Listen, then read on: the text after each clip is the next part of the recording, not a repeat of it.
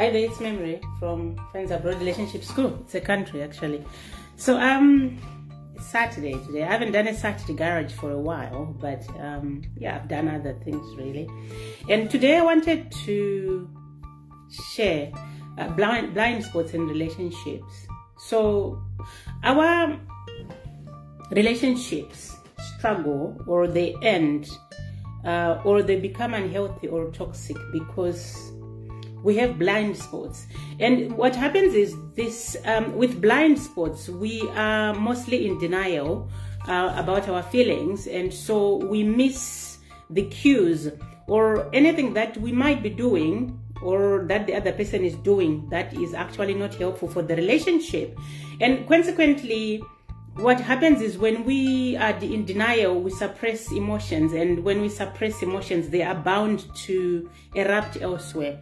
And that's when maybe we act out or we behave in ways that are not helpful for the relationship, or we can show up with these behaviors that indicate that we have blind spots. So number one, us versus them. So you might be in a relationship with somebody, and most of the time you are complaining about your partner. It's, oh, he does this, or oh, she does that, rather than you and your partner versus the problem, sitting down and resolving conflict together, which actually would be helpful for the relationship. Because when you got into a relationship, you got into a relationship to look for your team, and you have now found your team. So whatever you go through, have teamwork, collaborate, and manage everything together. Try to do things together and to work together with your teammate. And number two, being a victim. And this is very common because this is what mostly leads to people using labels to label an ex, a partner, because they are in victim mode. So rather than look at yourself as a victim, look into what it is that look at the dynamic first, and then look at how you might be contributing to the dynamic, because at the end of the day, for a dynamic to unfold, there has to be participants. So we are not saying you are to blame, and we are not saying the other person is to blame, but it's a contribution. So look into that and learn. And the problem is we tend to personalize, which is the third problem, because when then someone says, look into your behavior, we start to personalize. You are blaming me, you are victim bashing, victim blaming. But the point of recognizing your blind spots is to learn from them rather than feel as if you are a problem. Because at the end of the day, we learn through our mistakes. And so don't personalize, but look into what you are doing or what's not working out as a learning point. That's very important. And number four, you might, because of victim mentality and personalizing things, you might feel as if you don't do anything wrong. And again, this is shown by how we label the other person, a partner, an ex. My ex was doing this, he is doing that, she is doing that. But the problem is, again, are you blame free? And let's not use the word blame then. Let's say, are you flawless? Are you perfect such that you have been doing everything right? And that's not possible. As I said, there is a contribution on your part. So don't behave as if you don't do anything wrong. And this might be demonstrated by being a victim, labeling the other person, or personalization, and putting all the blame on one party. So as if you have no part or a role to play in this situation. And number five, not taking feedback. I think these are all interrelated. So when you have a problem in a relationship and your partner comes up to you and says, you know, I wanted to talk about this, and then you push back or you hit the roof, that means that you don't want feedback. And again, this comes from personalization, as I said, and feeling like a victim. So do not personalize feedback.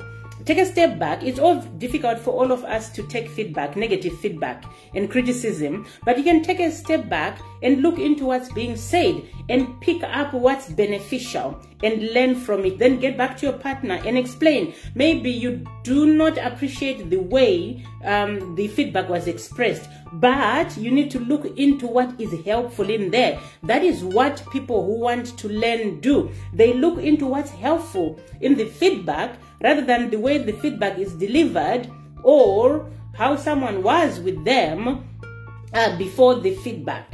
Number 6, I think. I always get lost with the numbers, by the way. Again, always complaining. When you have this tendency to see problems in a relationship all the time, that is a major blind spot. Because what happens is you will make your partner will feel like they cannot do anything right.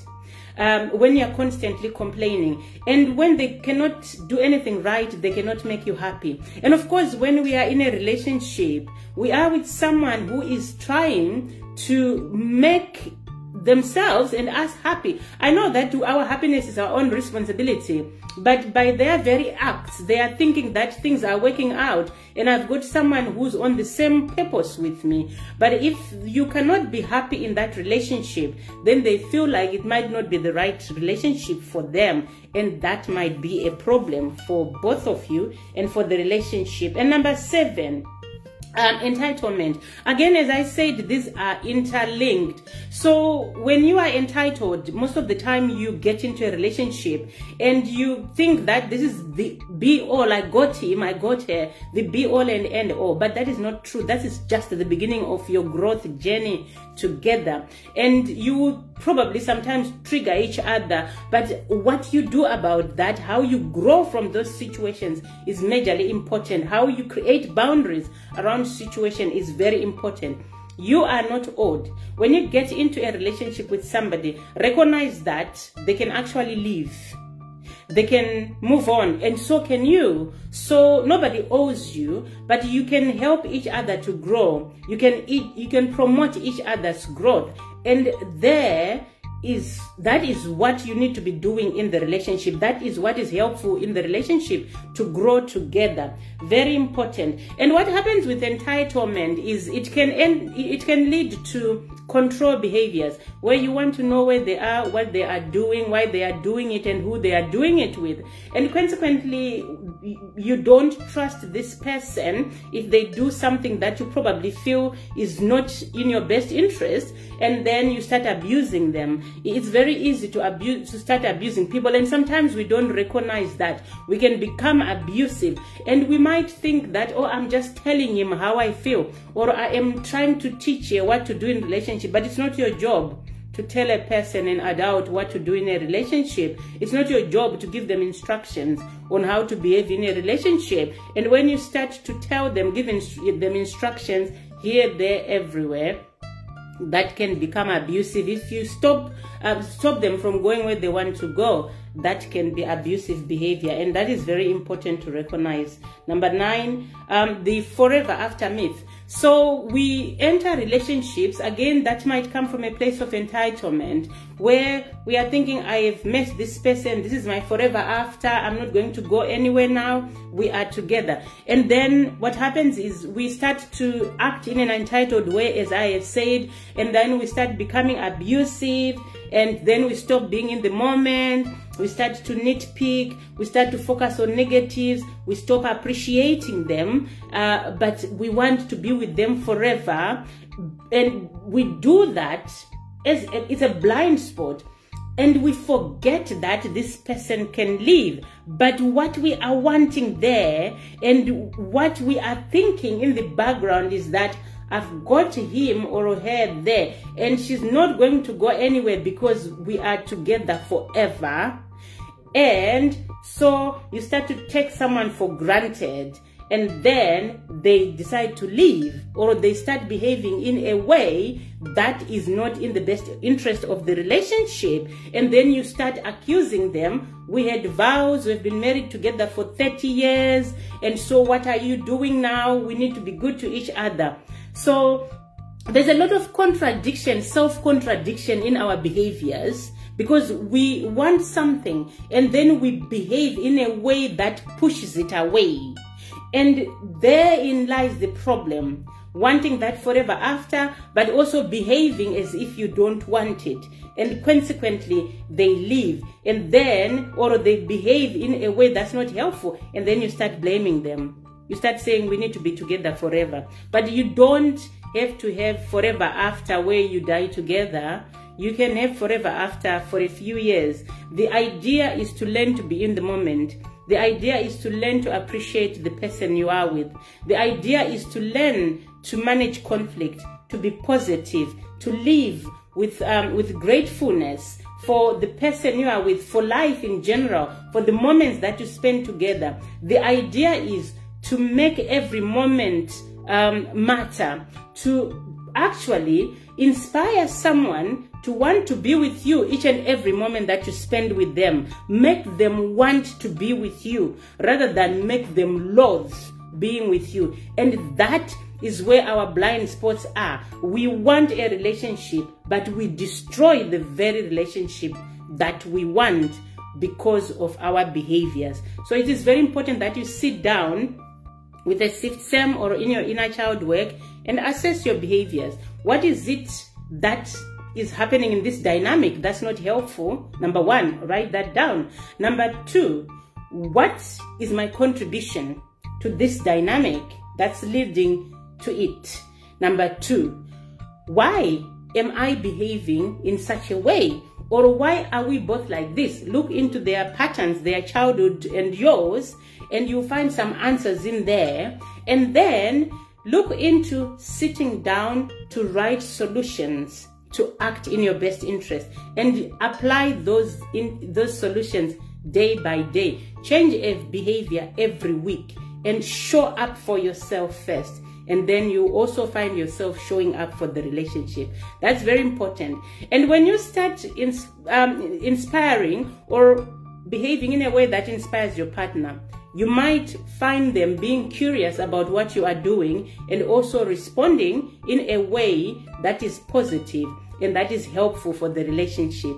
You can lead by example, but if you are reactive, that can cause problems, because whilst you might think that you are the victim, you are with another person who's also a victim, a trauma victim.